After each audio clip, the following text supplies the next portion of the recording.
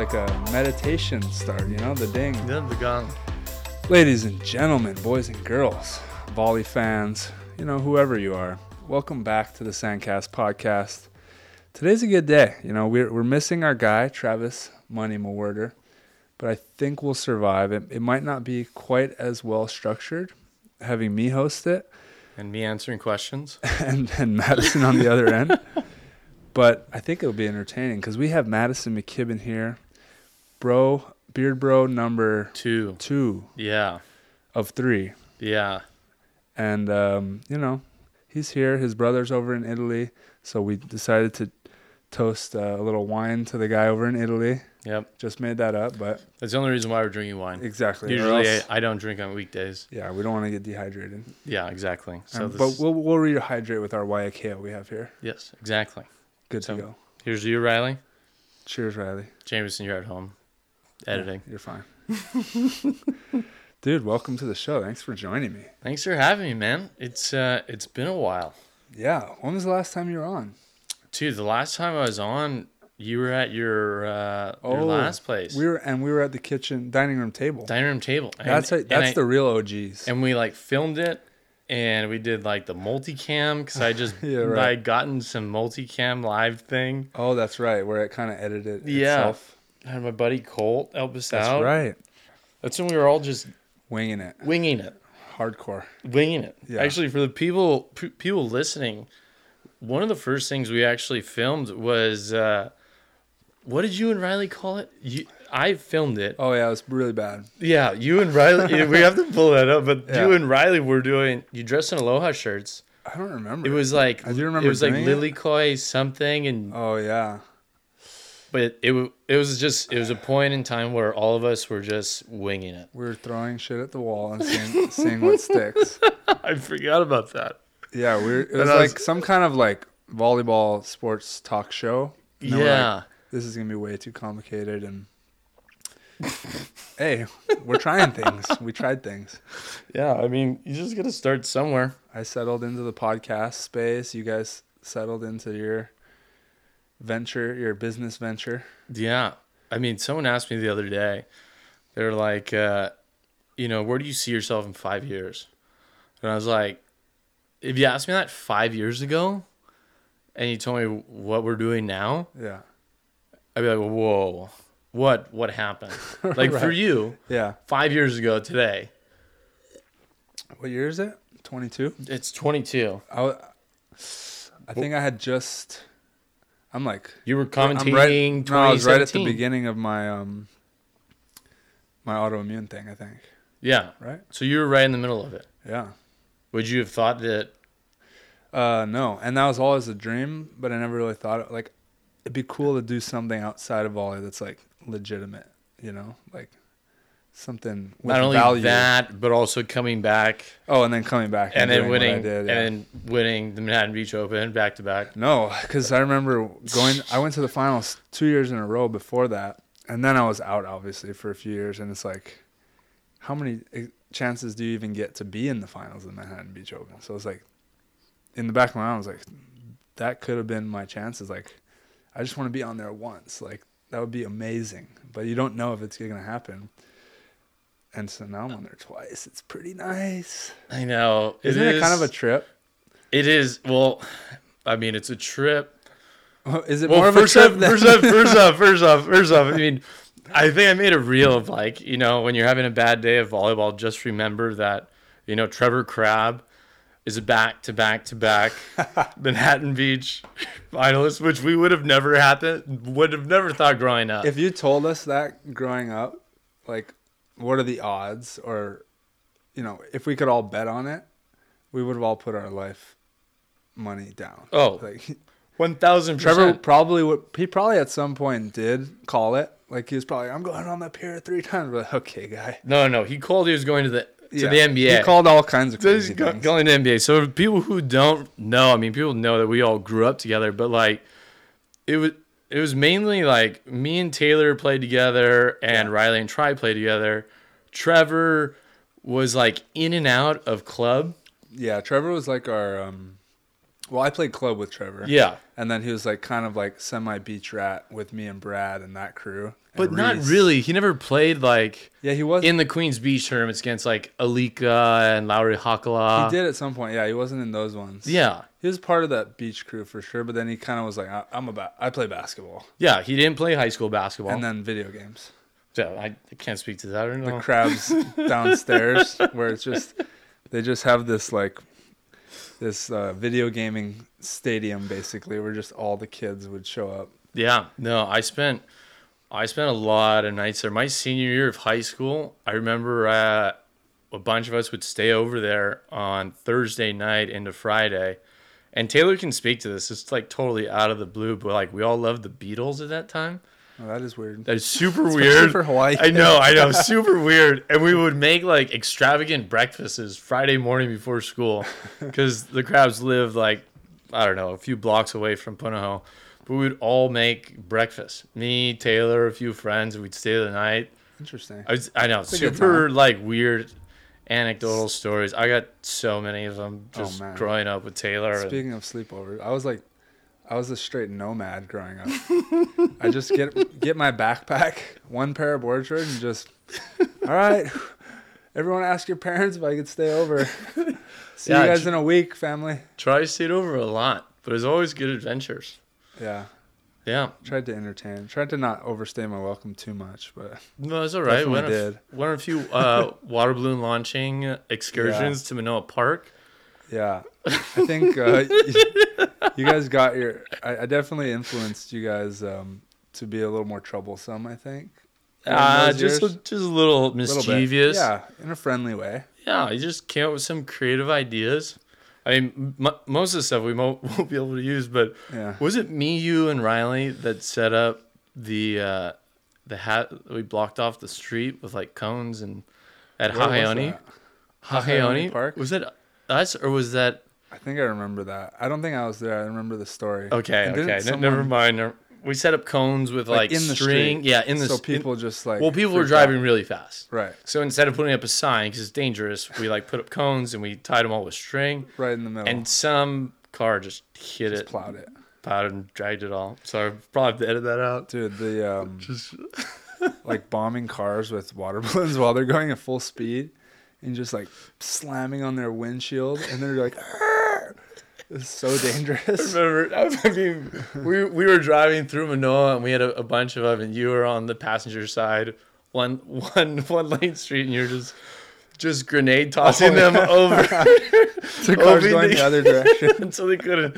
One car stopped, and we kept going. Or maybe I thought a car stopped because I was in the back seat. You know, I was Riley in the front, you there, Yeah. I'm in the back.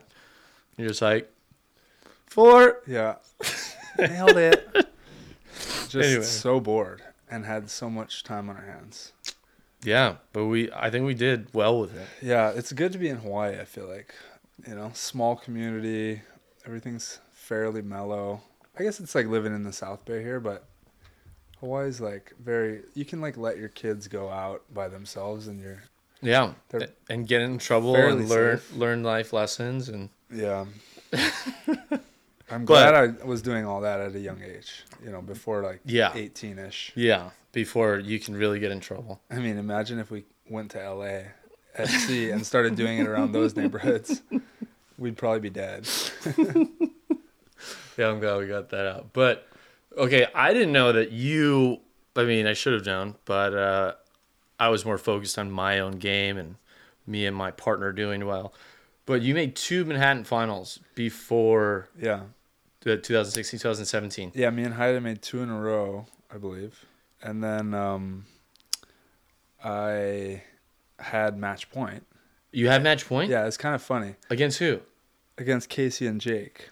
So Phil and Nick beat us. Phil and Nick beat us pretty good. I think in 21-18, 2019 for the first one. And then Jake and Casey, we went 3. We had match point. And Casey hit. So Hayden before the play goes, okay, ball dies inside, jump on it, angle. If it stays outside, go to the rim, he says. Because we train at McKell's, we would train me going high and dunking on the rim, and that's like swatting And you guys shots. still do that. Last time we filmed you. Yeah, that's true. I did. Yeah. So he said, go up high, like, so I'm blocking the high line and he's going to sit in there for the angle. Ball comes, like, for me, it was like maybe in between, maybe like it didn't die inside, but maybe it was a little inside. So I'm like, okay, leave it and go high. So I'm just like sealing, making sure he hits it angle, height and bails. So I turn like, yes. And he's gone like, no, what? And he's like, what? It died inside. I'm like, it didn't die inside. And for Manhattan, like, this is a lifelong dream, And it was easy, like a low seam. He just hit it. And then, so like that thing sat in my mind for definitely the 2 years that I was out. Was that the one where Casey ran to he jumped in with Obi Hav and them. And all those guys? Yeah, it pissed me off so much. We used that clip a bit. Yeah, I know. I've seen it. Thanks. And so, yeah, like that's what like sat in my mind for all those years. Like, I might never get on the pier, and I could have just put my hand to the right 6 inches and I'd be on the pier. Anyway, and I also, after that, we gave up 2 points. I came in and high-lined it, and they ran a 4, which, like, of course they're going to run a 4. I saw it. We don't have to relive it. Yeah, anyway. But I was living in that. And then, so we fast forward, whatever, my first time getting on the pier, playing Casey on the right. So how was that going into that your next final? Or, I mean, your next one? Yeah, your next final. It was... what was different? Because you didn't have John Hyden calling the shots. I just felt like it was... I mean, it was just very present. It was like, you've been waiting for this one opportunity for so many years, and it's against an opponent that you're confident against. And it felt like my time, but I was like, but this is not earned. Like, you have to go out there and earn it. And then we went it went super late in I don't even remember if it was the second or third set. I forget. I think it was the second set, but it was going deuces, like overtime, I think. Because we had a few match points. And then, sure enough, Casey's coming in. I'm at the net. I'm like, you're not hitting low angle. And it's from the same side, pier side. So it's funny, like, I actually got on the pier by blocking that low seam angle. He's coming from the same side. I was on the south side.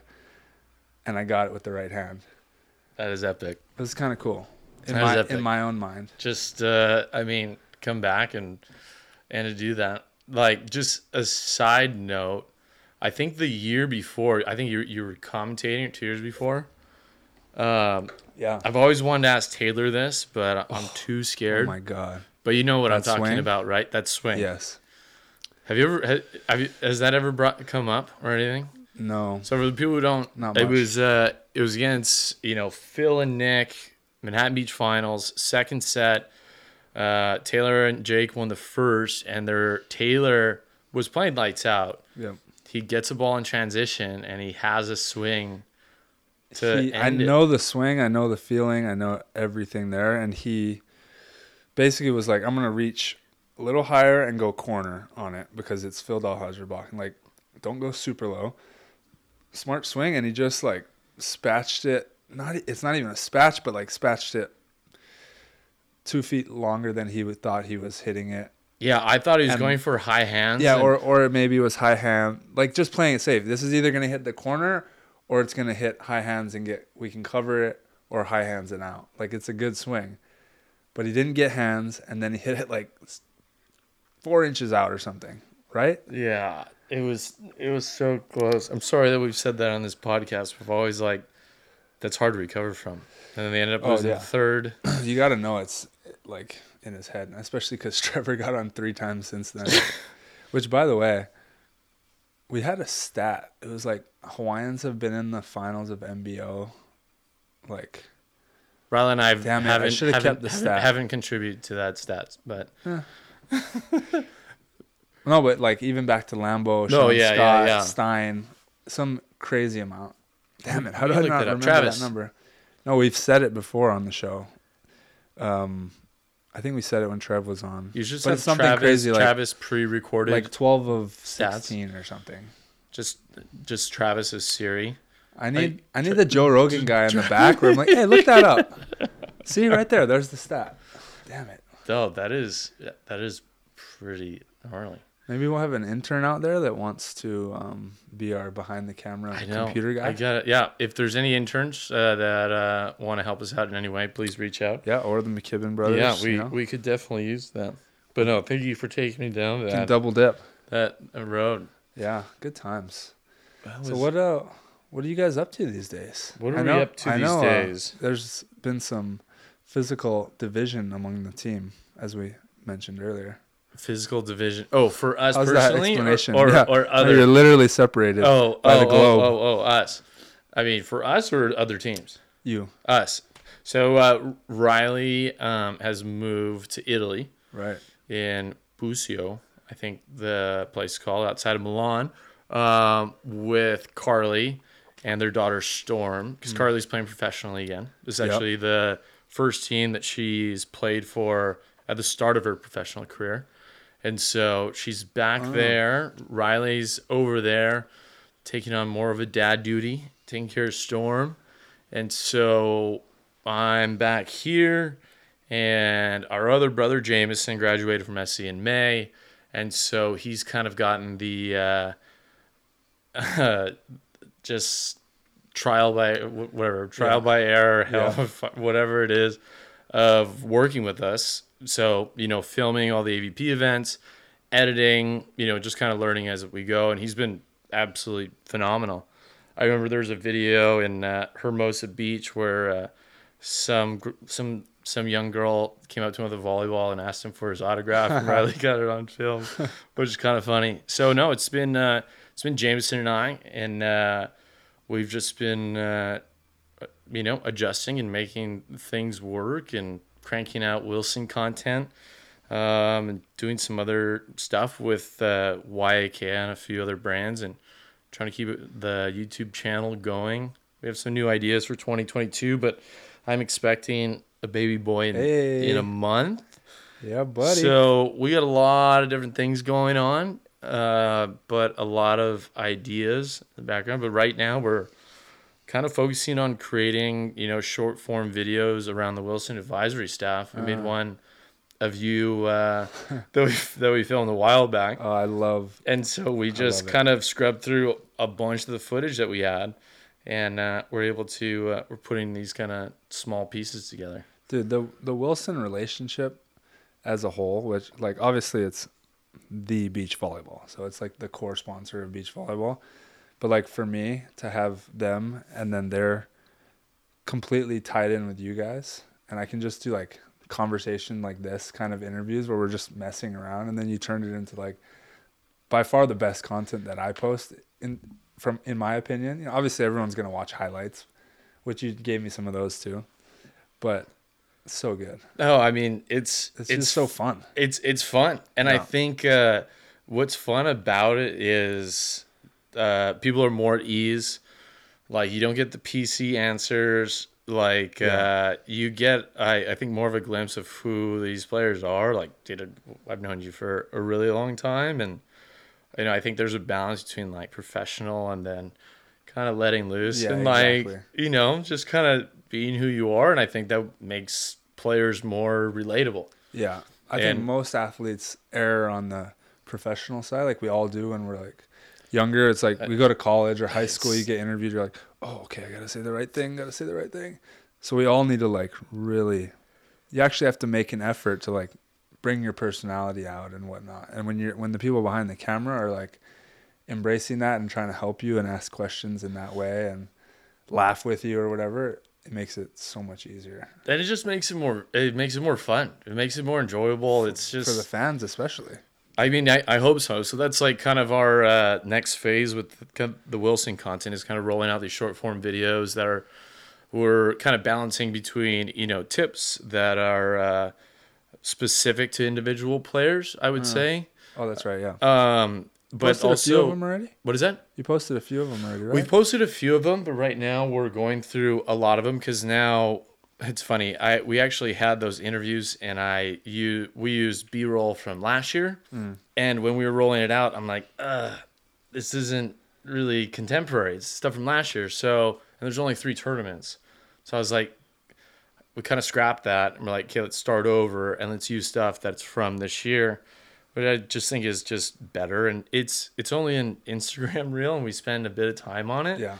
But in the end, I think it's worth it, and I think that the way that what's nice about the way that we film is that it would be one thing if we're only making Instagram content and IG reels, but we film horizontally so that all the B-roll can be used for reels or used for interview stuff for reels, or in the future can be used for YouTube videos and stuff like that. So it's nice to have. It's nice to be, for one, Wilson has been a partner of ours since day one. I mean, some people may or may not know, but like in 2017, Riley and I had made one video, and we went to them. We're like, "Hey, we're gonna start a YouTube channel," and they're like, "This was like the first sponsor we'd ever approached," and they're like, "Yeah, we'll sign you." And we showed them this video. I don't know if it's on our channel or not. Before we even had a channel, we told them we're gonna make a channel. This is what we're gonna do. That's like unheard of that a company would do that, especially the company. Yeah, I mean, it was we came in with a lot of enthusiasm, and we had every intention of doing it. And so they've been a partner with us since day one, and so I'm very thankful for them. I mean, you've worked with them. Yeah.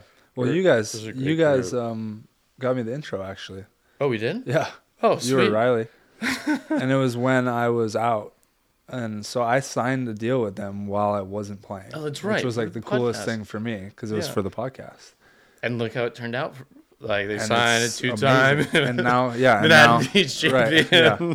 I actually, in my contract or whatever, I was like, I want it to be incentive based. So, because I was like, I'm not playing. I get it. Like, why would you give me money for a player? But I like made it like I was still a player.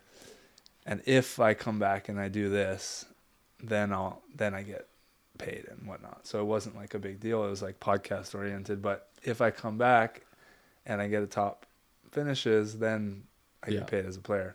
So it was cool. It was like very incentivized to come back and actually perform. No, for sure. But I think you probably learned through that time too, is that, I mean, the athletes in the sport are very important. The competition is extremely important, but also the people, and I'm not talking about ourselves in particular, but like the people who give context. Like you commentated for a while for the AVP when like it was just nothing. Right. And you're like, dude, I'm going to commentate. Yeah. And then you started a podcast. Blaisbrook shared a flight to yeah, New York. I remember that.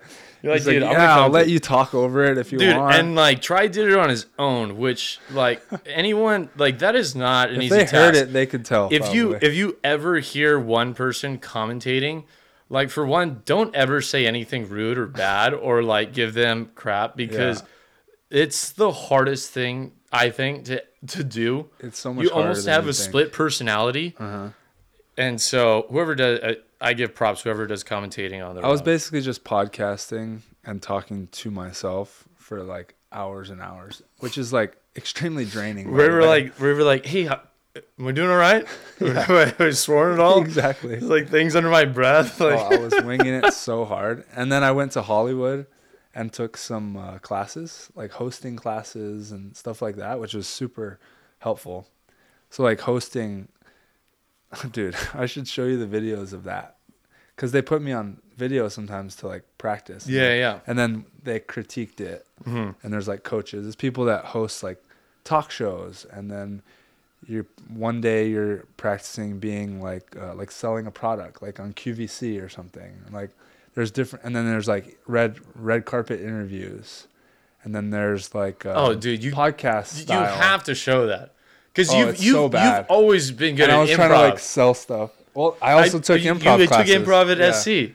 No, I didn't. I took improv after. Didn't you take a class at SC? No. No, I didn't. You didn't? No. Even though you're dating Gabby, you never took one? No. I would have loved to. I took the classes I did take. I'm like, oh my God, that stuff was terrible.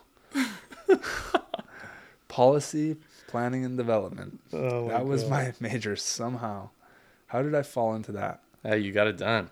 But yeah, improv stuff was fun for me. My brain works decently in an improv manner, Which is why I'm really interested to see if I can act, because you're not improvising anymore. Yeah. There's parts of it where actors need to know how to improvise, but they're remembering scripts, and then they have to know what the person's history is, or there's all kinds of different tactics. But I'm like, I might be the worst actor of all time and pretty good improviser, but I'm not sure yet. I think you're right. It's funny because how we've made like a bunch of different videos, and like we were making some stuff for Beach Volleyball World. And, writing the scripts out and this stuff. I mean, just making YouTube videos in general. And, like, Riley is someone who, like, he wants the script written out. For me, like, I want, like, bullet points so I can, like, just kind of riff. I mean, sometimes it wastes a bunch of time. Right. But, like, I can't say line by line and, like, make it natural. If I'm doing line by line. And especially if it's written by someone else. I'm like, wait, this doesn't sound like me. So it's definitely a hard thing to do. But I guess my question to you is, like, you've gone through it because of an injury. Same with Riley. Same with me. I mean, as a professional athlete, being a beach volleyball player or any athlete, what advice would you give to them to, take that first step of, exploring something outside of the sport? Right, yeah. But still remaining in the sport. Yeah.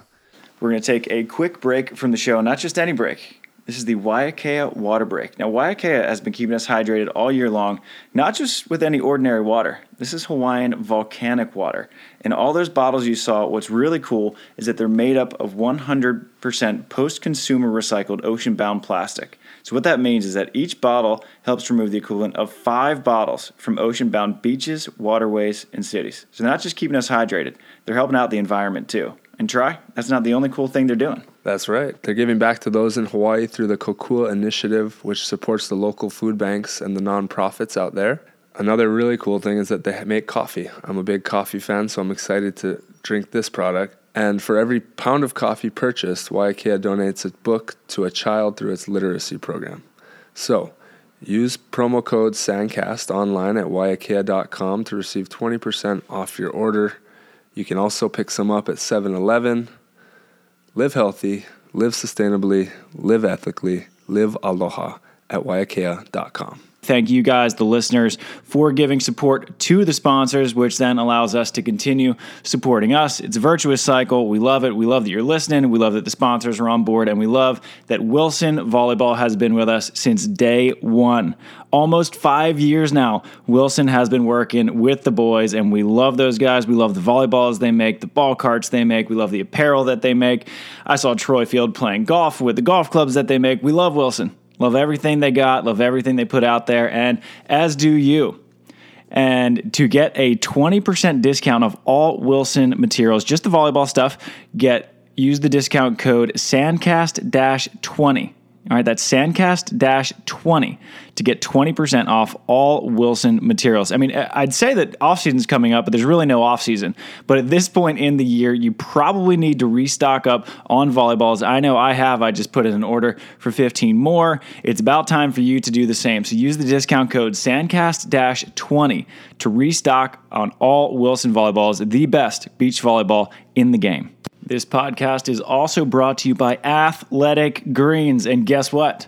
Troy and I just signed on another year-long contract with Athletic Greens, keeping the partnership going because it is one of the best partnerships we could have for this podcast. If you guys aren't on Athletic Greens yet, if you're not taking those scoops of those green veggies, I cannot recommend it enough. I haven't been sick in 2 years because of Athletic Greens, and we bring it on the road. They have these awesome little travel packs that you can bring on the road with you. I bring them everywhere. I haven't missed a day in the last year and a half or so, pretty much ever since me and Tri started working with them. It's basically a multivitamin, the best multivitamin on the block. It's cheap. It's less than $3 a day, which it might sound expensive, but if you're investing in your health, it's cheaper than your cold brew coffee habit. It's cheaper than the lattes, and it's way better for you.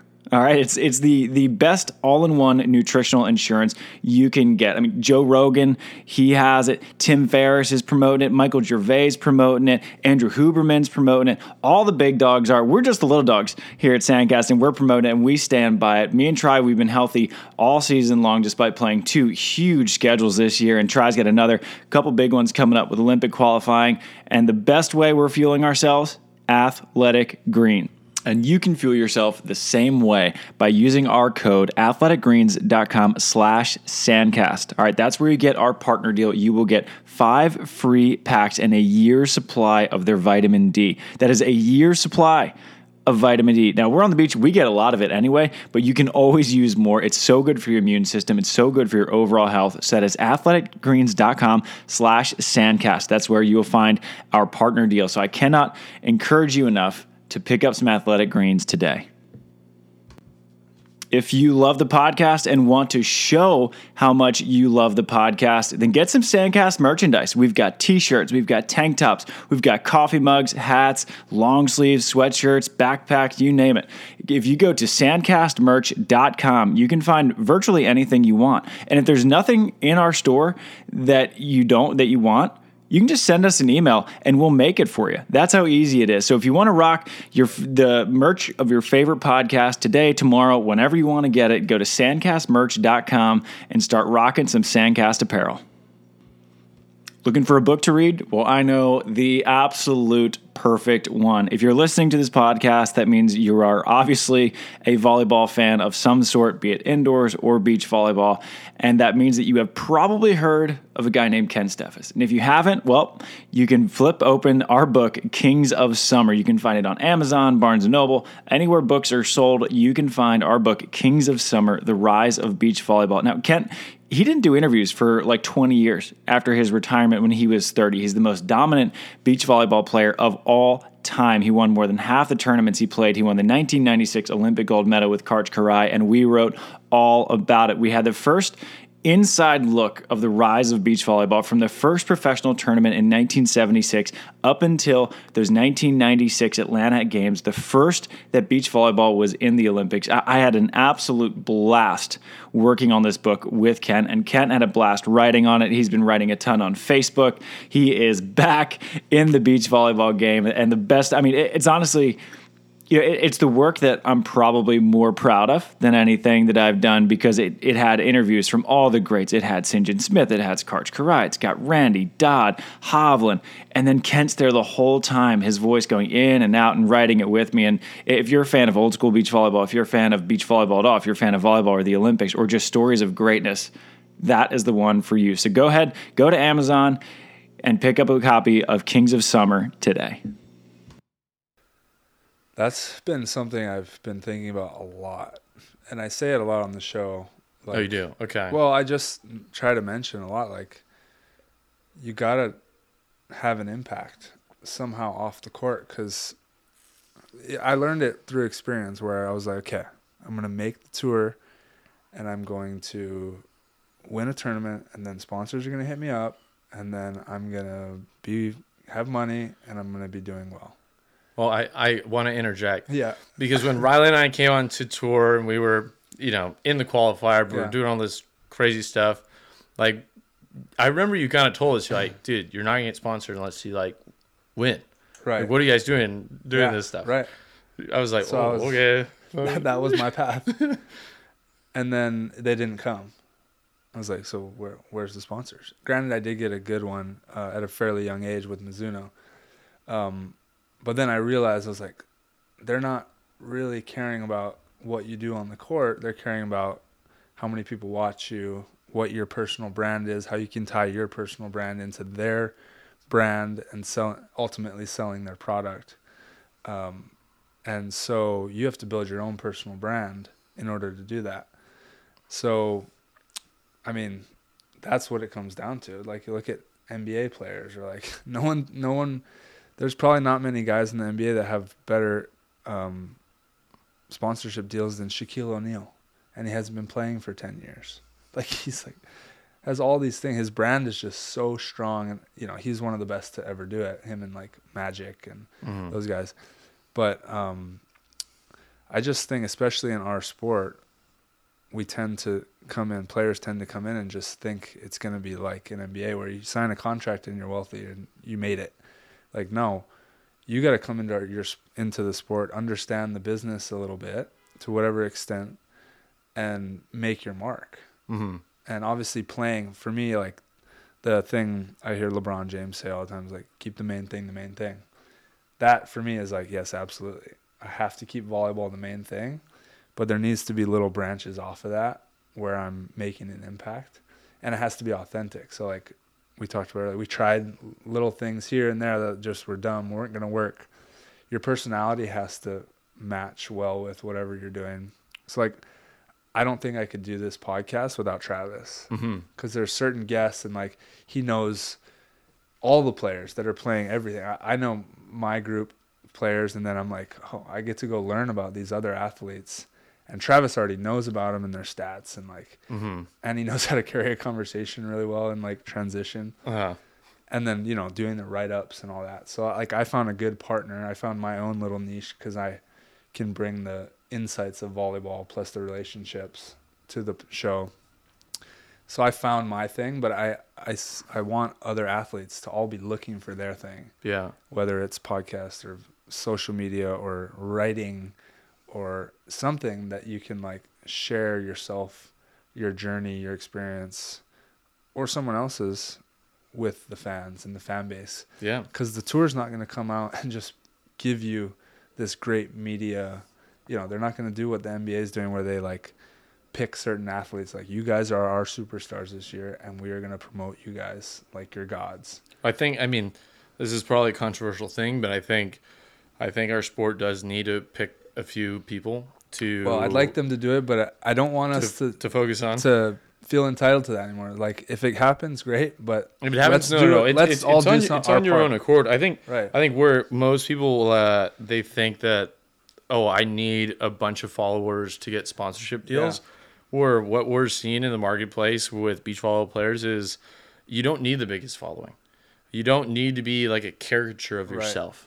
Right. You don't need to be larger than life.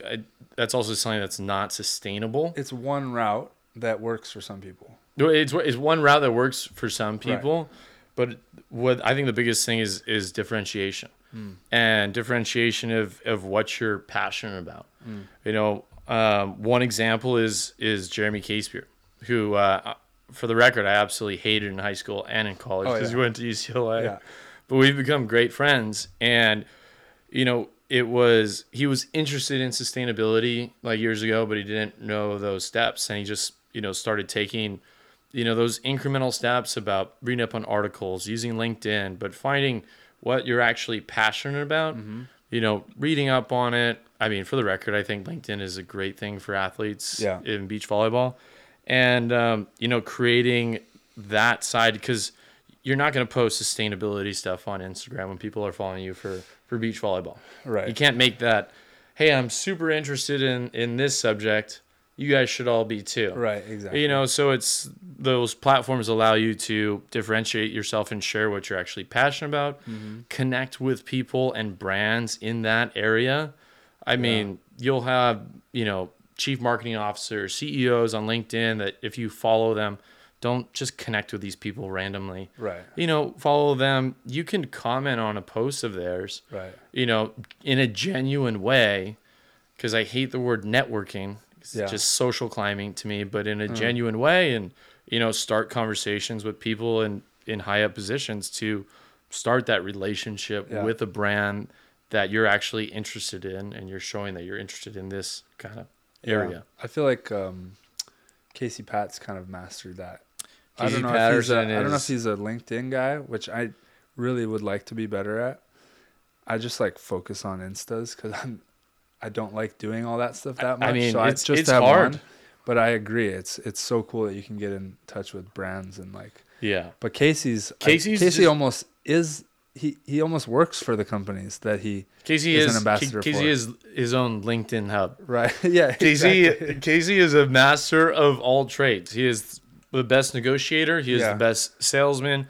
He produces. He knows our He sport. edits. He shoots. He has 5 children. He can play. He can He's an play. Olympian. Even though he can only jump about this height, and he'll admit it. I called him out on one of our last posts. Where I was just saying it on the podcast, and then it ended up getting cut into a reel. I was like, "Oh, sorry, Casey, but No, he he doesn't. can't mind. jump anymore." But I know he knows it. I mean, he probably takes pride in it. He's like, well, I'm still. Yeah, but it's still side I'm out. still doing well. That's true. Well, because you have a 7'2" wingspan But and great ball control. God damn it. you're good. Yeah, Okay. I'm not flatlining. No, but he is.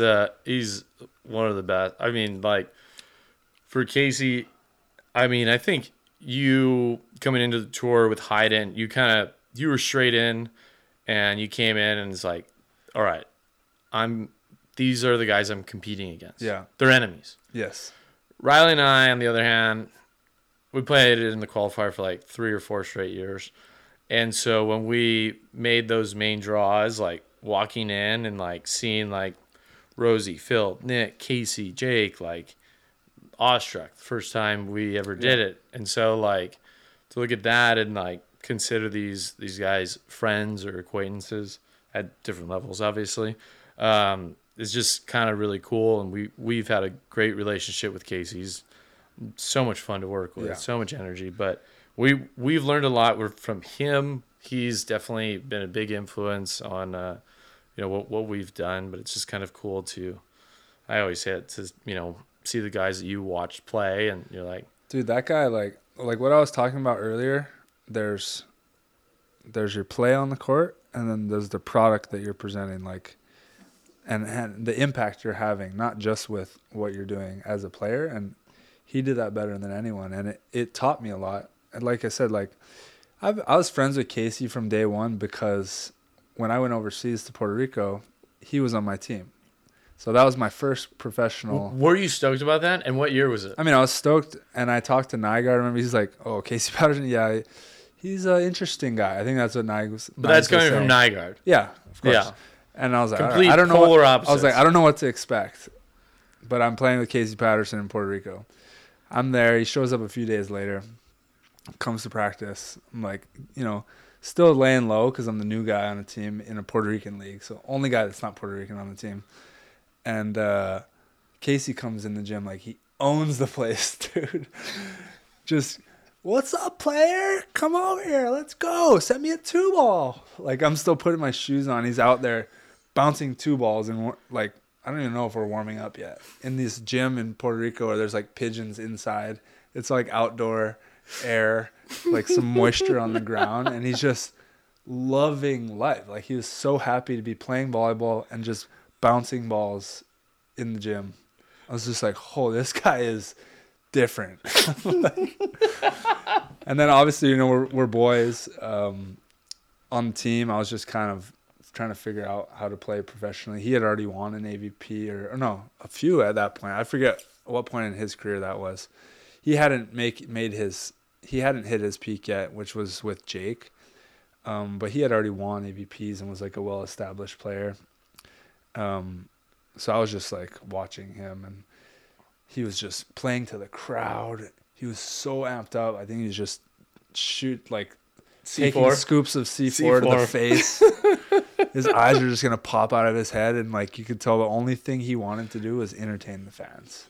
It was opposite of me, because I'm like, okay, like feel my team out. What do they need? What can I do here? Don't make errors, which was my style as like a OH2, which Just I learned. come in hard angle and Come in hard angle, chizzy line. Did the Puerto Ricans ever figure it out? No one figured it No out. one figured it out.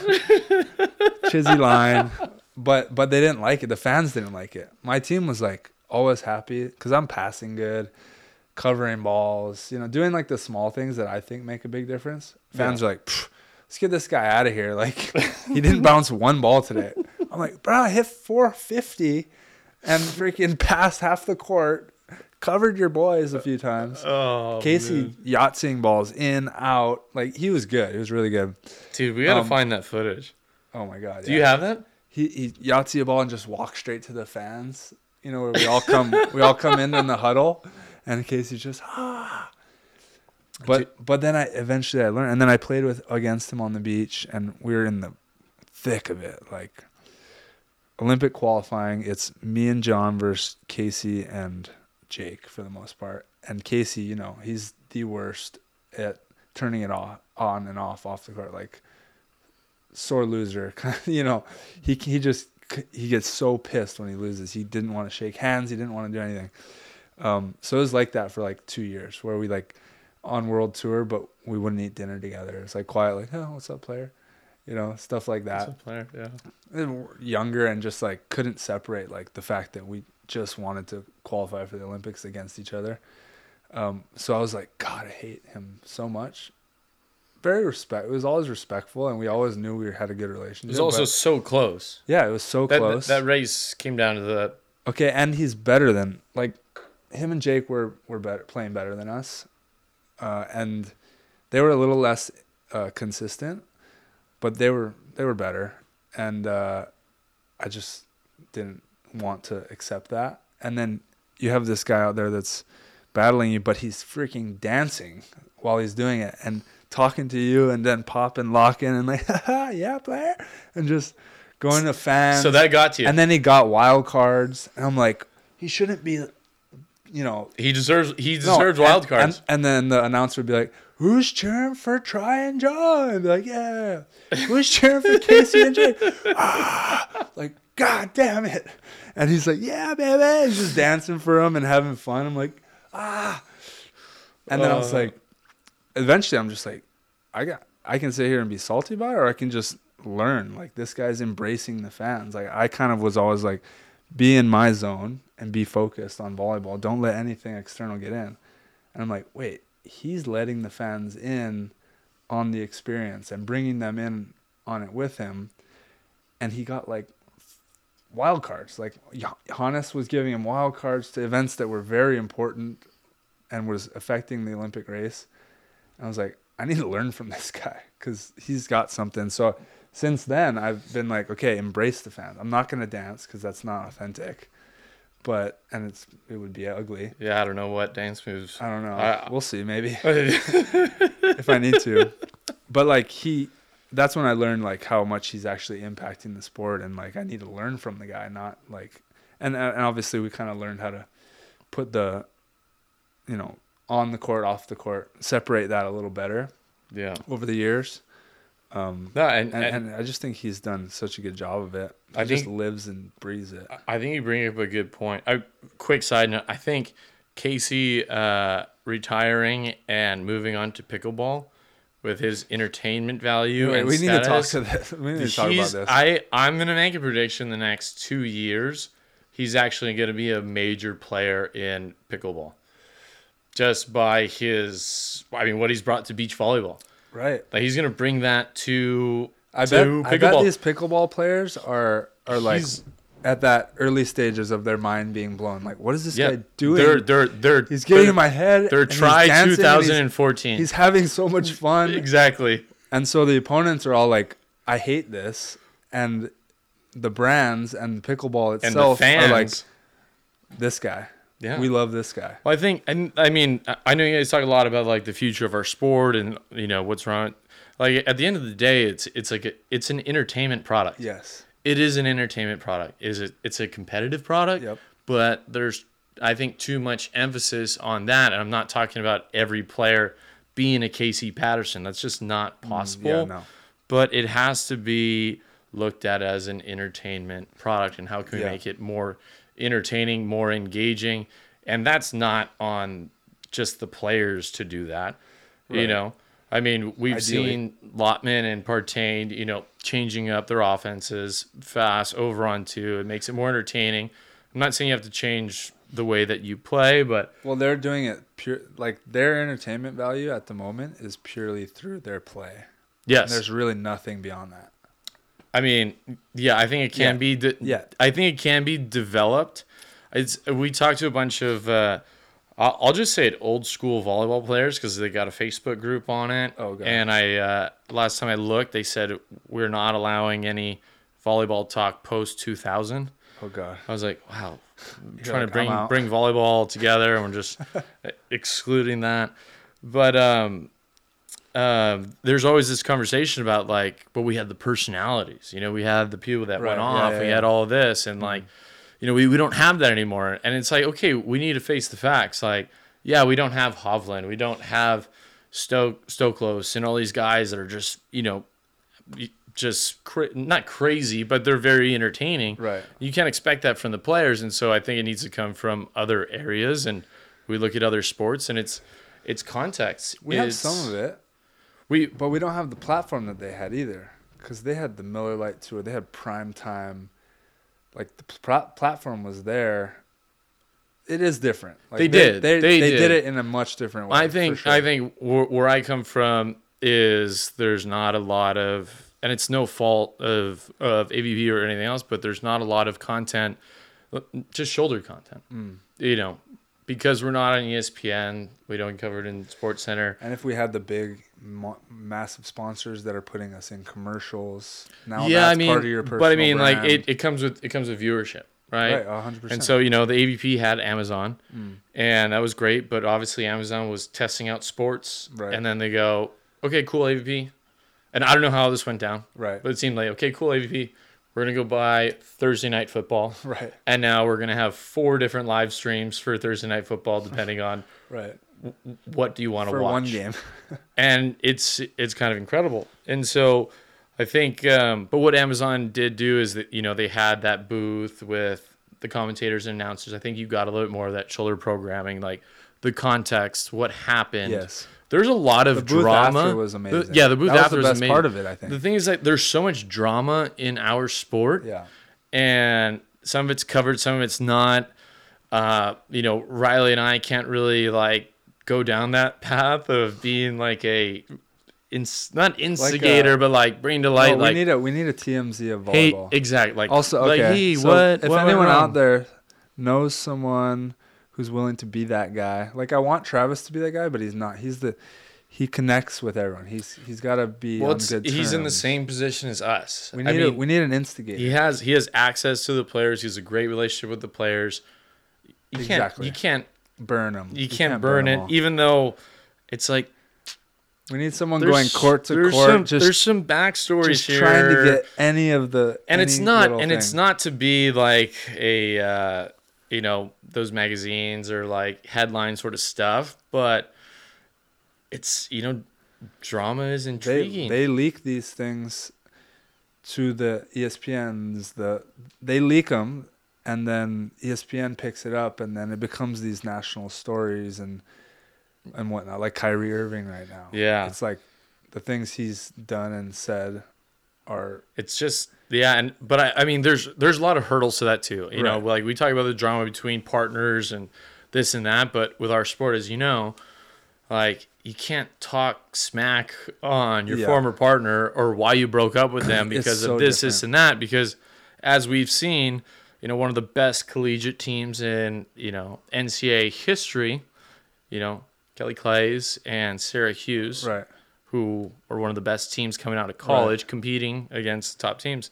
You know, they broke up. Right. And, you know, if it was covered and there was drama and maybe some things said that they regret, maybe 5 years from now, they wouldn't have teamed up again. Right. So our sport is interesting. It's like, I kind of can't reveal too much. But for the fans, you know, that's where we get a fringe and fan. the rivalries and stuff, like for someone to dig in on the rivalries and like these two, like this, you know, Lotman, when every time we play him, there's something like saying under his breath, or him and Trevor, like I'm gonna smack you in the face, like shit like that. There's a lot. The brotherly rivalry, like digging into that. And it's funny that I'm not asking for it, because if that were to happen and something negative comes out about me, they're gonna be like, oh, you asked for it. Why did I ask for this? But I think it'd be cool. There's definitely a middle ground, and I think it's I don't know if the players will ever get around to it, but like if they just know, hey, this is for the greater good, right? Well, or it just doesn't matter. You know, that you got to be. Well, I'm not. I can't. We're not gonna be that guy. I can't be that guy. No, we're not. I can't be that guy. When we like film athletes, you know, video wise, like we did media day in 2020 and did it again in 2022. We're like, hey, for the record, we're editing this. Right. No one else can see it. Like, We won't make you look bad. you're good. Yeah. Like, I'm not saying we would never blackmail anyone, but like, let's put that one to Imagine the if there's just some side. girl out there that just did not care. And just walk around with the camera and be like, hey, I heard you did this or that. What's up with that?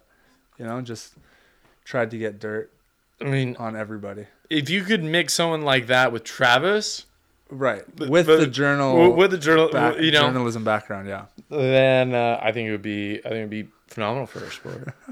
But yeah, I mean, if you're out there, contact us. yeah, I just remember like the PLL started, I think right before COVID, which is the Premier Lacrosse League by the Rabble brothers, and I don't know anything about lacrosse, anything about these guys, but I heard the brother Paul Rabble. He's like, we're a media company first and a sports league second. And I was like, wow, I had never heard that. To come from the top. Yeah, and I mean, for if you sure. look at every single professional, I mean, there haven't been new professional sports that have made it to, you know, broadcast television, but outside of the off, you know, I guess the side shoot kind of like 3-on-3 basketball or just kind of variations of professional sports, like that is one professional sport that has gone from, you know, not doing very well at all to, you know, a deal with NBC to reaching, you know, pretty high audience and viewership from kind of the bottom up. Yeah.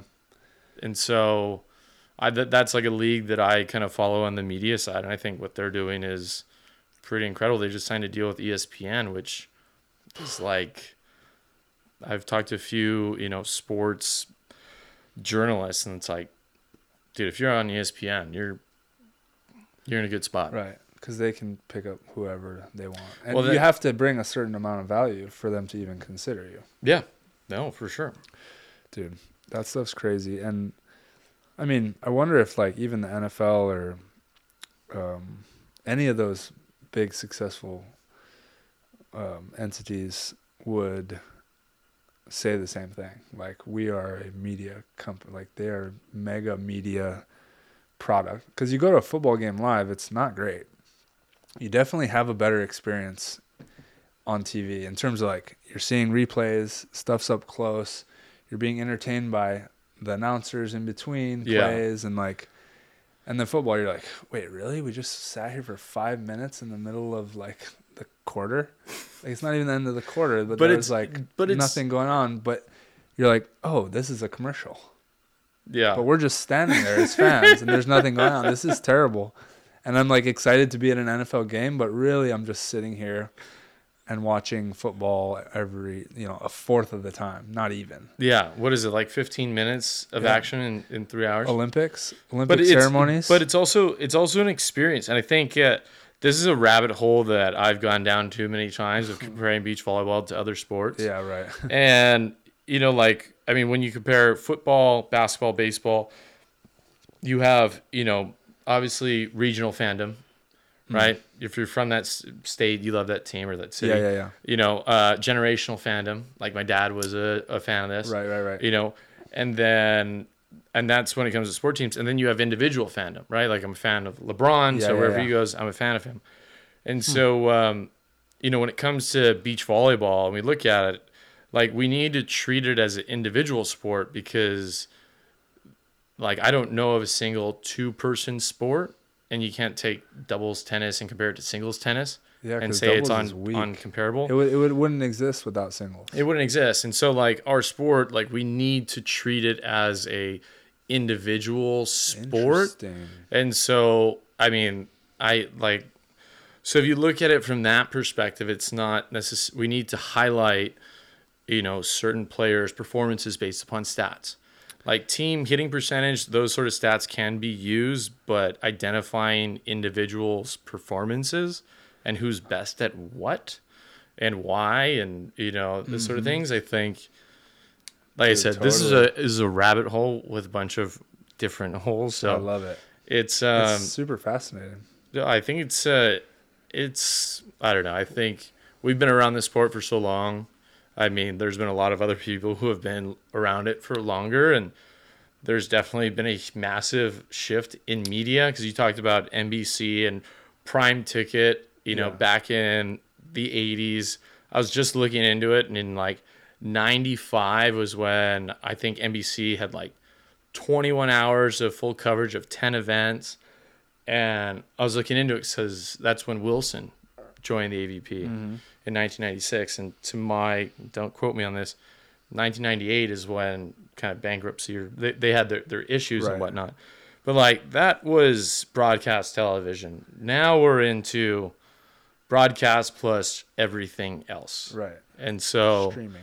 there needs to be there's just so many more different distribution models.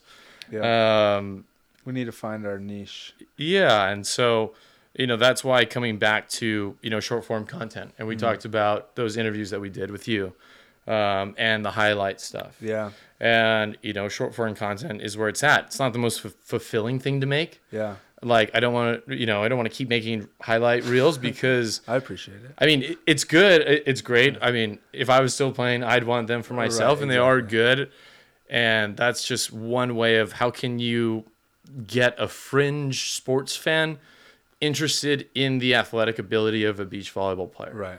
That's why we went with that. And then moving forward is let's go a little bit more characterization. That's why with your video, side switching, like, we're laughing, we're asking questions, we're just throwing stuff in the back. And people that don't know volleyball might be like, I wonder how, like, is this guy the joke of the tour? They're like, how low is this guy ranked? Yeah, but it's entertaining. And for me, I loved it because it was you. It was you from high school. And it's like, this is the try now. Exactly. And so there's many more. Yeah, that's why I love it too, because I think the more, like, you give me an opportunity to really, like, show myself, the more, like, comfortable I become. Just like, all I have to do is go out there and be me, because I'm not putting on this facade of, like, trying to be something that I'm not. Yeah. And you guys help me with that by, like, and it's hard to do it on your steering own. me, and you guys know me better than anyone. Yeah. You know my ridiculousness, so it's. And it's hard. It's hard to, like, pull your phone out and do an Instagram story. It's so hard. Of like, hey, Triborn here. This is my morning routine. Like, my motto I hate. Like, no, totally. You have to have a lot of confidence, a lot of goose, a lot of drive to do stuff like that. It takes time. Yeah. It's an investment. It's sure. a lot, and so that's why I'm stoked that Wilson has allowed us to kind of take this idea and strategy and develop it over the next year. Yeah. But we'll see. Sorry about that rabbit hole. No, I love it. I'm Can actually I refill? Yeah, let's refill. I want to take it back actually to when I heard about. It's so interesting that you talked about that perspective of the fandoms or whatever you called it, like the regional fandom. Yeah. Where you're from that region versus. What was the other one, like, where your father maybe was a fan or something like that? Yeah. So, generational. Generational which, fandom. like, we can't have that because, like, my dad was a huge fan of Karch Kiraly. Well, unless Karch's son's playing, you can't pass that on. And then regional, we don't have that. We don't use that as much. And that's something I've always wanted. I don't know if it's realistic, but because I'm very Hawaii proud, but, like, what if you had each player like the World Tour does, the World Surf League does. Each surfer is an individual brand, like 100%. They got their own sponsors. They're competing for themselves against their own country, but they always have their flag on their shoulder. Every time next to their name, there's their country. Okay, and the tour doesn't really. But question to you. Yeah. Who are your 3 favorite surfers on the WSL? The Hawaiians. The Hawaiians. Yeah. Okay.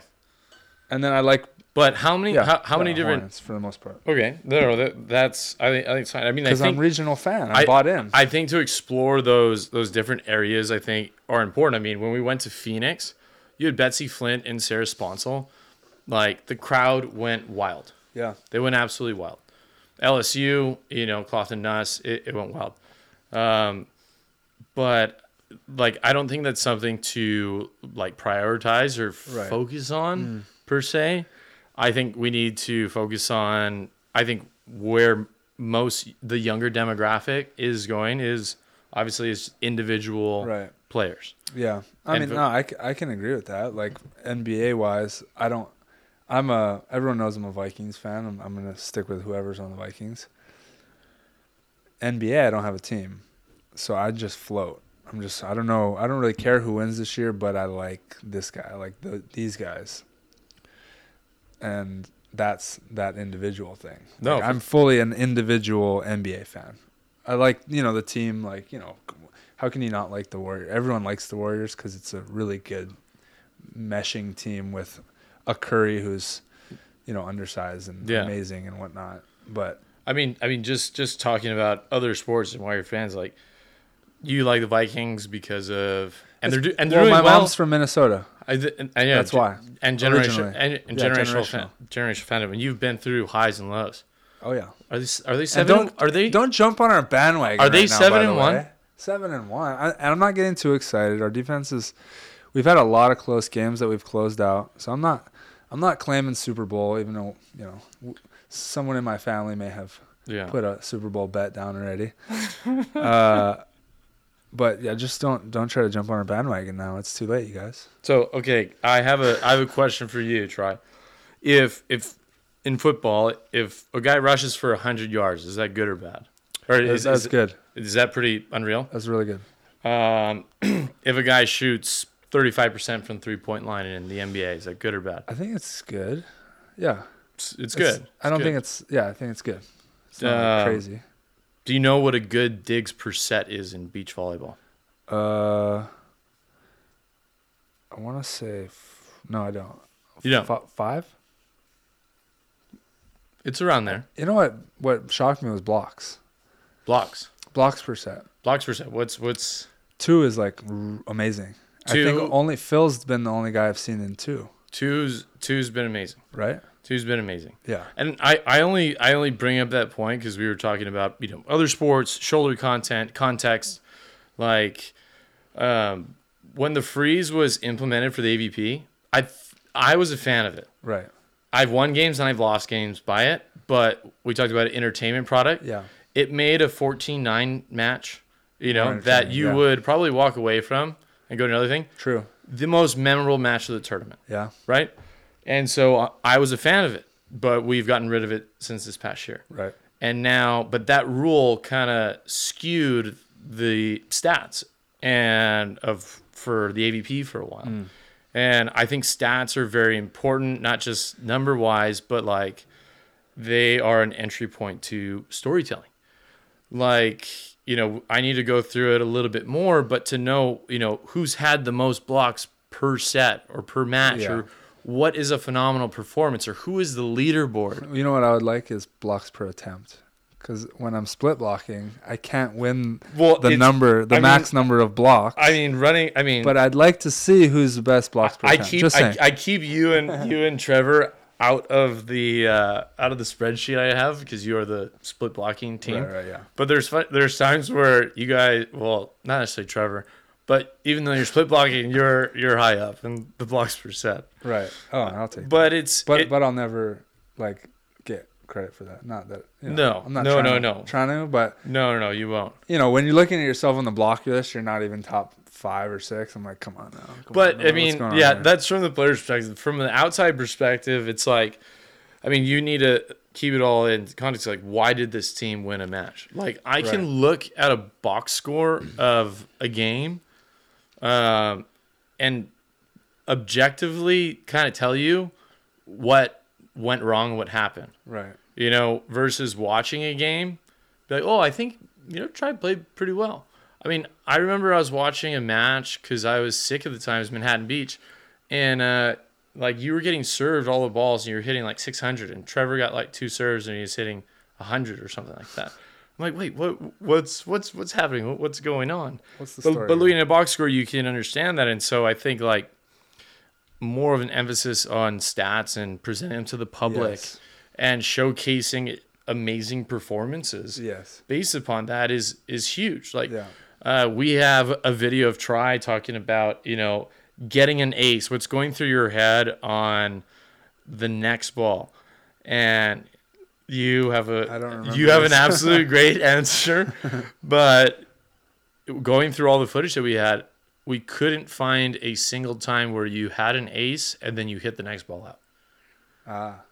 And I mean Interesting. that's not really like stats per se. I remember that more when I was younger, because I remember the confidence I got. It was like, I just got an ace. Oh, I mean, now I'm gonna everyone. bomb this thing. I mean, younger, but still, But I don't. people. That's not a thing anymore for me. Yeah. I'm like, do the same thing. Don't try to do more than But what got you that first ace. We even went through the stats on the World Tour for the men's. And what was crazy was that some of the teams and individuals that were getting the most aces per set were also had the lowest errors to aces ratio. Which Wait, was say it again. Sorry.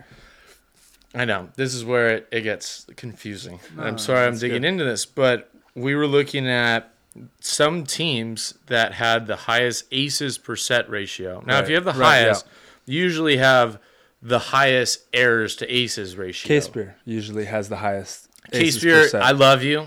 You get a lot of aces, but your errors to aces ratio is very high. Hey, I've heard like that like the indoor coaches over the years have changed what they want in terms of ace to ratio, like what's okay, right? Exactly. And it's pretty high. And Errors. I think I mean, indoor, it's like you want one ace for every 3 errors or something like that. Yeah, something I don't crazy, know. yeah. I mean, I don't really know what Anyway, what it is at this point, but there's trends, and you can see these sort of things of like why teams win matches, and I think it's like I said, it's just an entry point for storytelling, but it's context around a sport, yeah. you know, and so that's something that we're exploring. We have a bunch of ideas written on our blackboard, I love your guys' chalkboard, blackboard. brainstorm sessions. We've had a few. Oh man, We even had one here before this house was built, fully built. Remember you brought the board over? We had all the Oh, yeah. Hawaiians here. oh yeah.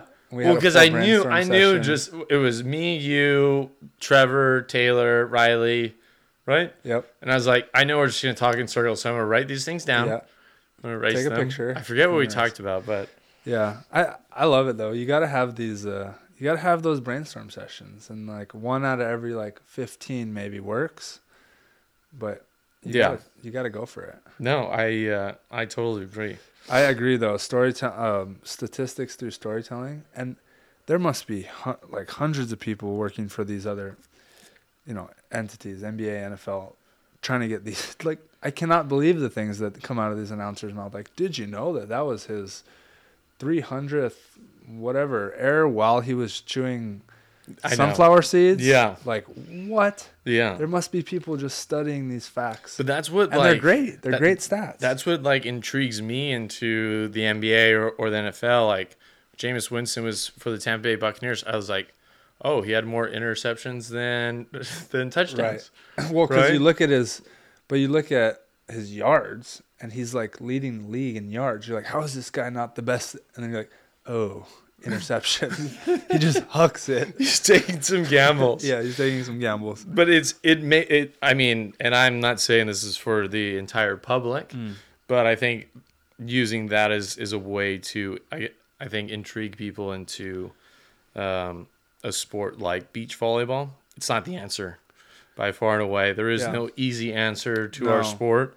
I think there's a lot of different things that can be, I don't want to say improved upon, just explored. We got to find our place. Beach volleyball needs to find its place in this day and age, and the way that media is and businesses run today. And I just feel like we haven't really found our place in mainstream quite yet. So hopefully it happens while I'm in these next few years, while I'm hopefully at the top. Well, I mean, speaking of which, sorry, going on to international volleyball, Yeah. We have Olympic qualification coming up. Yes.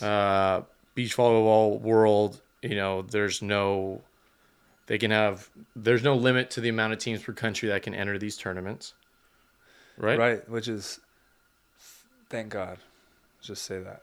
So I there's hate country quotas. I mean, this upcoming tournament, I don't know when this is airing, but this upcoming tournament in Brazil, like I think there's like 6 or 8 Brazilian women's teams. Yeah. The Olympic country quota is still in place, by the way. Just throw that out there. The Olympic country quota is still in place. Yeah, there's still only 2 teams can qualify per country. But Still- for the still- World Tour, yeah. So when it comes to, we don't have to talk about Olympic qualification, but the way that beach volleyball world is set up, it's your best 3 out of your last 4 tournaments. Is that staying the same this year? Or I don't know. Can you comment on that? I think the players are trying to get them to change it, or there's been discussions about them changing that. There's so much volatility right now, which I don't know.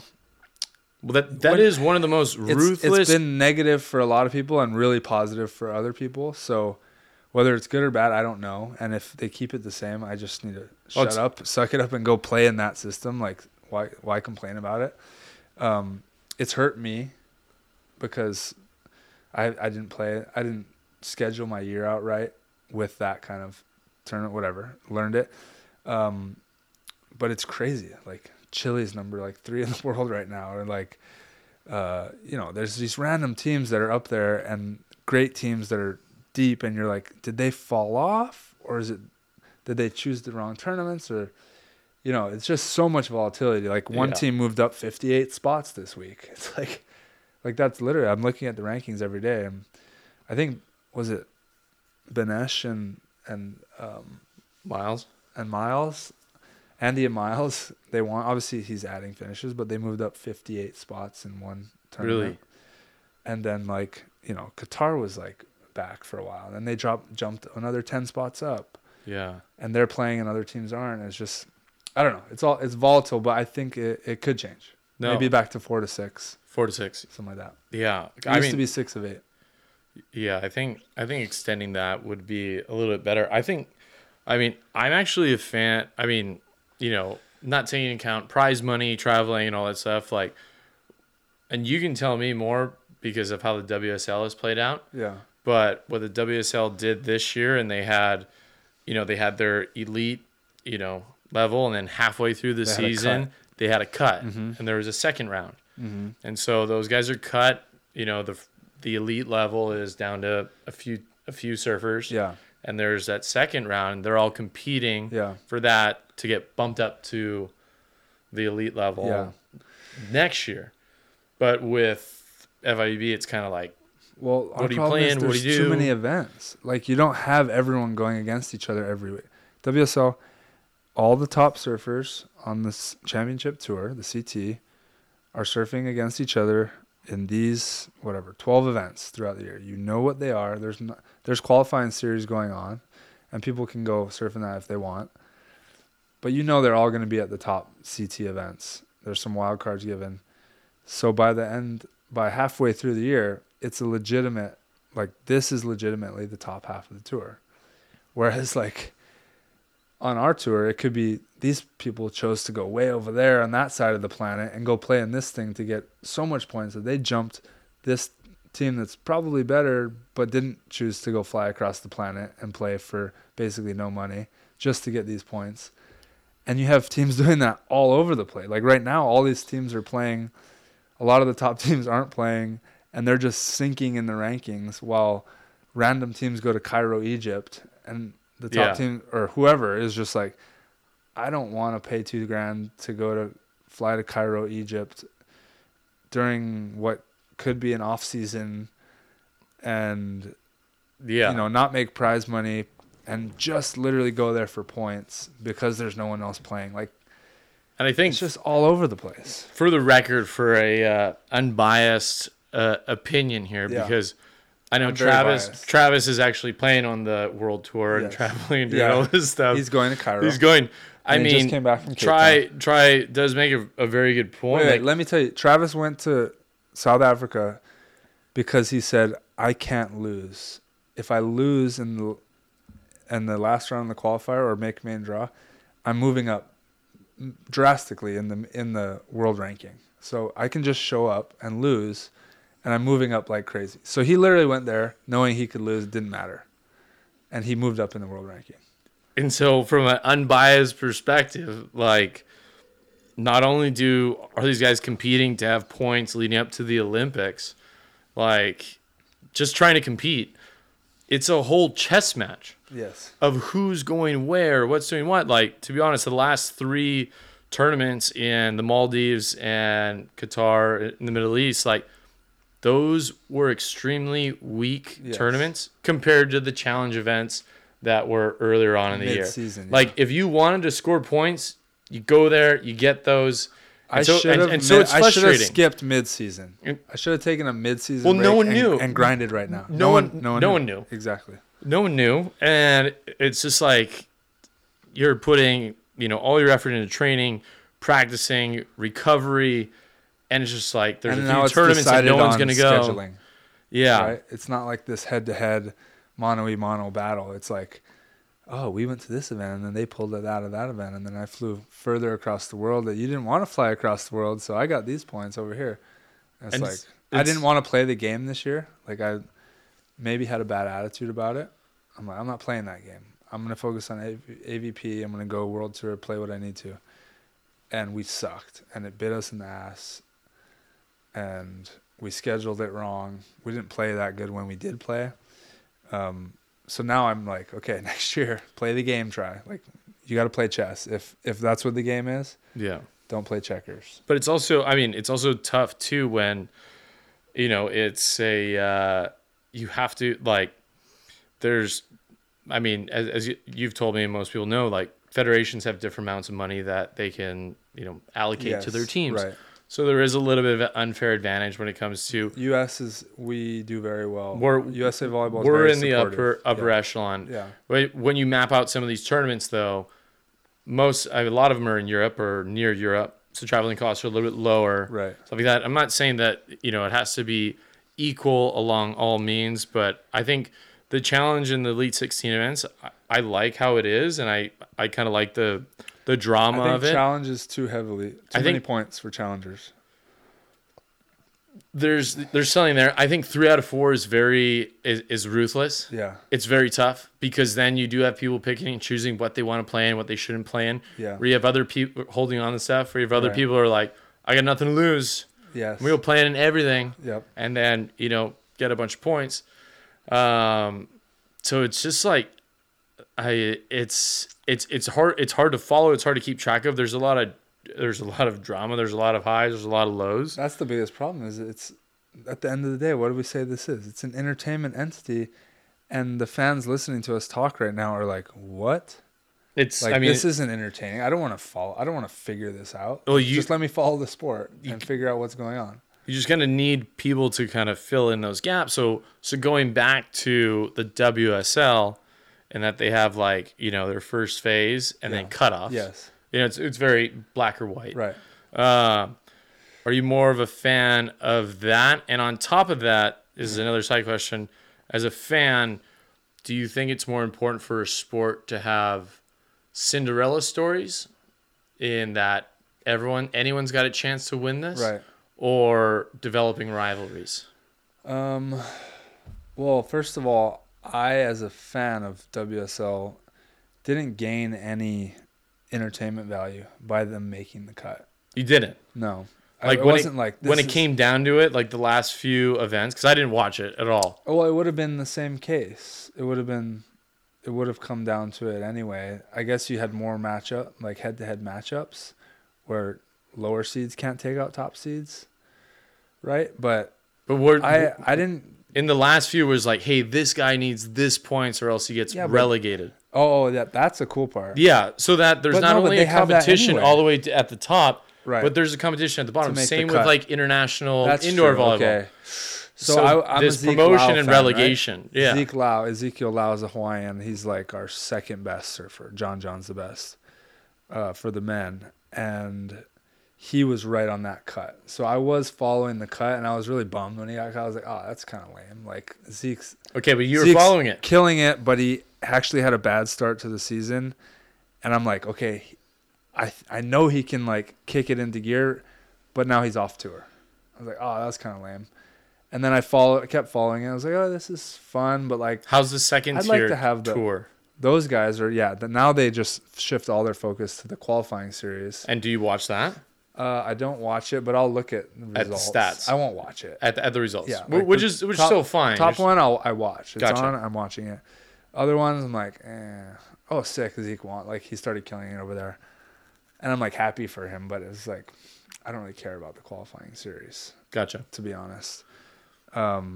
But it's interesting to see the ranking because they're fighting for their lives. Like, Yeah. your whole goal as a server is to make the CT. Yeah.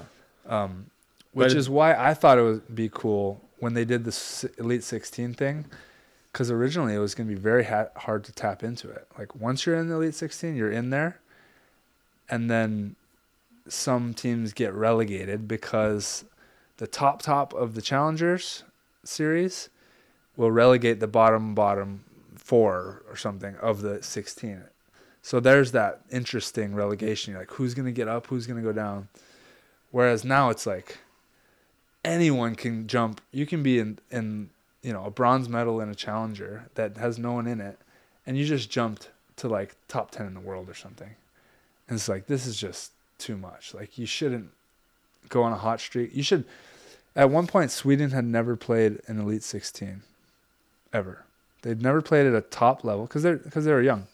They'd never played a top level event yet, and they were like a top 5-8 team in the world without ever playing at the top. That should be impossible. Yeah. Because they were dominating challengers. Yeah. It was at one point in the year. They hadn't gotten into a 16 yet. I think it was early on, but they were already ranked. Whatever. Yeah. That should not be the case. If you dominate the qualifying series on the WSL, you slide into the back of the challenger. Now you're at the back of the championship series, and you got to work your way up from there. Yeah. It shouldn't be you were the top in the qualifying series, and now you're the top 3 in the championship series. Yeah. So that's I think the idea was Elite 16. Now we can go to promoters. We can bring this tour around the world with the top 16 teams in the world, and we can present our circus, our entertainment product to all these markets. Mm-hmm. We've never really even brought the top 16 teams because like some of them are relegated. Yeah. For not enough reason, they're not really at number 17 in the world. Like they're really 10 in the world, but the ranking switched so fast that them having 2 bad weeks slid them so far out that they're out of the entertainment product. When the world really we wanted to watch those guys, and it's not like they're retired or washed up. They just had bad 2 weeks, and now we don't get to watch them anymore. No, I agree. This random kids that are in the Cinderella, or what do you call it? Cinderella story, yeah. Or Cinderella story, or that honeymoon phase of their career where they just got hot real quick. Now they're in I don't know. I think it's something to think about, and I think it's something to address. I mean, I think the way that Beach Volleyball World set it up, I think was great. The scheduling of challenge events and Elite 16 events just made it difficult for people to move up and move down. But also, I mean, how come Travis was able to make it into Cape Town? How come the top teams didn't go to Cape Town? Well, because that was the first Elite 16 event in 2-3 months. Yeah, but so prize monies we have already established is you're not going to make a huge living off of it. So if you have a one-off event that's 2 months out from another event, you're having to train for 2 months. Gotcha. Ideally, you're getting paid for that time. If you have multiple events in that time, you play 4 events and train for 2 months is different than and have that opportunity to make money. So it's like, okay, you guys want to stay in shape at the end of season for 2 more months and then go play in this event that is literally on the other side of the world from where we're at, and it's going to cost you about what do you win? You win $8,000.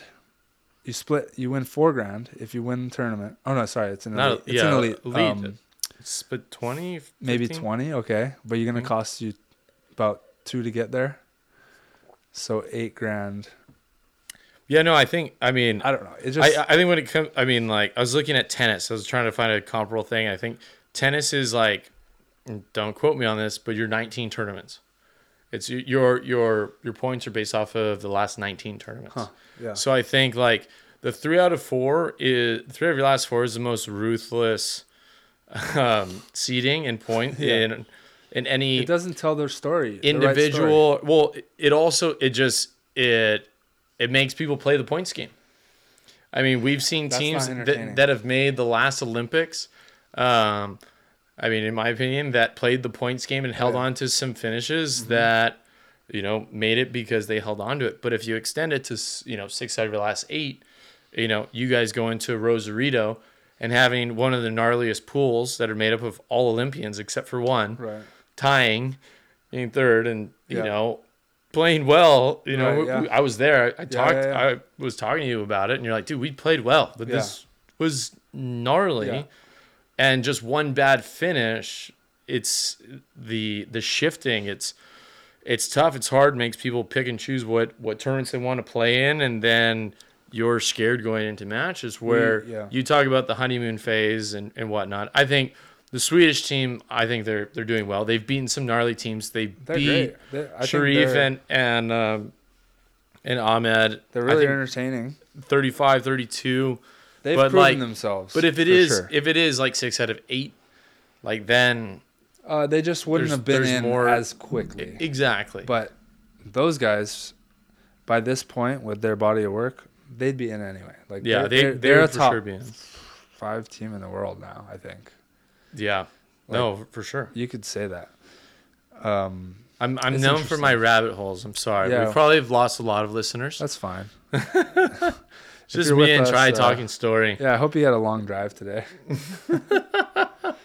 Oh, I love this stuff, though. It's so interesting to me because not that many people look into it. And you're know so much more about it than I do. We just look at it from a different perspective. Exactly.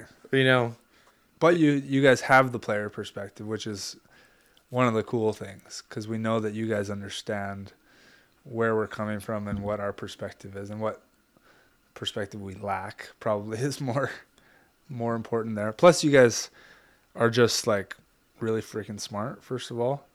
I think we business just oriented. Your brother is we just brainstorm a lot. You brainstorm? No, dude. Didn't Riley get in? He got into Stanford. I got in Stanford. You both got into Stanford. Screw see, you. I didn't know you got in actually. I know. I got in for volleyball. So did he though. Yeah, but you guys are smart, and you went to business school. You guys were very we want to learn and understand business and come out of college with ready to compete in that. Whereas I'm oh bro, if I could just get this, if I could just pass these classes somehow and get this degree, then I'll have succeeded. Yeah, you guys are more business. College definitely helped us out a bit, but I think it came from all of our experiences outside of it too. Right, yeah. If we never started making content and all this sort of stuff, I don't think our mindset or the way we think about things would have changed.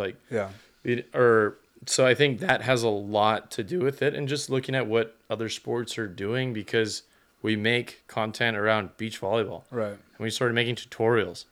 And then Riley's like, dude, have you heard of vlogging? I was like, no. It's check out Casey Neistat. People watch this? Right. So we went to vlogging. Then we went to doing tournaments or doing four-mans. Could we make this profitable? How could we do this? Yeah. To creating shoulder content and just give context. I remember doing an Olympic update, and we did it outside on my porch, and I had Riley do an Italian interview to give an update on the Italians. Dude, everyone loved that. We were just screwing around and it just making content and doing stuff around a sport just made us interested in what else could you do? Why do I like other sports? Are you guys more interested in the business side of it or the content? What's more kind of interesting to you? Creating content? Because I know I don't know. Did you create content as a kid? I remember Riley really liked it a lot. Riley was more into it back in high school. Yeah. Riley actually made videos for his class. Yeah. He did that. He always kind of had a video camera. Yeah. And he did he definitely did have a passion or not passion, but an interest for making videos and films and all that sort of stuff. And then I ended up going to grad school at SC because I got injured, and my teacher forced us to make some stuff. I ended up making a we had to make a web series, and mine was Some More Wine, Please. SOMM. Some more. Some More Oh, Wine, Please. I want some more. It was a web series about 3 guys who work at a winery. We filmed it Didn't at you ask Gabby to Picaro. help you a little bit? with Probably. that? Yeah. I asked everyone. We like script it, write it out, this whole Oh stuff. yeah. So like Picaros. Picaro. Yeah, Picari, Picaros. Yeah, or whatever. It's awful. Right. It's so bad. We'll never see the light of day. But no, yeah, I think it was just I mean, people know that story. Riley got injured, and we just kind of messed around, and I think we want to get back to having fun making this sort of stuff. Totally. Those Yeah. interviews that we did with you and the other players, and we have so much stuff from 2020 that like we could use with other AVP players of Theo. Like, Theo's sneaky funny. people think Theo is so boring, and we Yeah. have so much great stuff. It's funny with because Theo. Theo's the one guy who always says, "Yeah, we're just really boring." And like he's like Eeyore, but then he's like so witty and like with it. Dude, he's so funny. He's funny. He is so funny. Yeah, it's good. But so Dude. what's next for you? So I'm playing in Florida, Orlando event with John Hayden. What? I'm playing with John Hayden. You are? Yeah. Wow. I'm playing with him in his last event ever, Wow. which is like super cool for me. Full circle. I get to try to send it. Like, how sick would that be if we won it? that would be dope. It'd be sick. And he had a bad taste in his mouth after this season. I don't think he's happy about it, but Chicago particularly. Was it Florida and Taylor or no? Wait, what? The Oh, taste no. the taste No, in his no, mouth. not at all. No. It wasn't. No, the it's scuffle just, with Taylor. No, I think he got last in Chicago. Like, he's like, I'm not going to get last in a tournament really? as my last event. Like, he just didn't want to go out like that. No, I think he enjoyed the whole Taylor thing. He loved it. I mean, they were. Oh, that's That thing rad. was just great entertainment. But yeah, so I'm playing with him, running it back.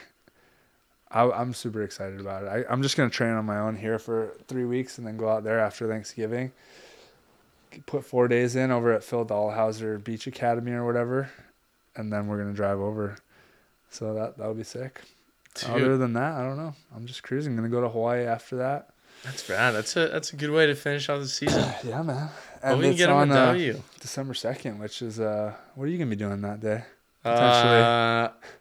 Might be delivering a baby. Yeah, buddy. Not me personally. Well, you might have to catch. Who knows? Yeah. I'm stoked. Yeah. Yeah, Very close. should around be the a good corner. end to the year for us, Yeah. dude. Hour and a half. That was a good episode.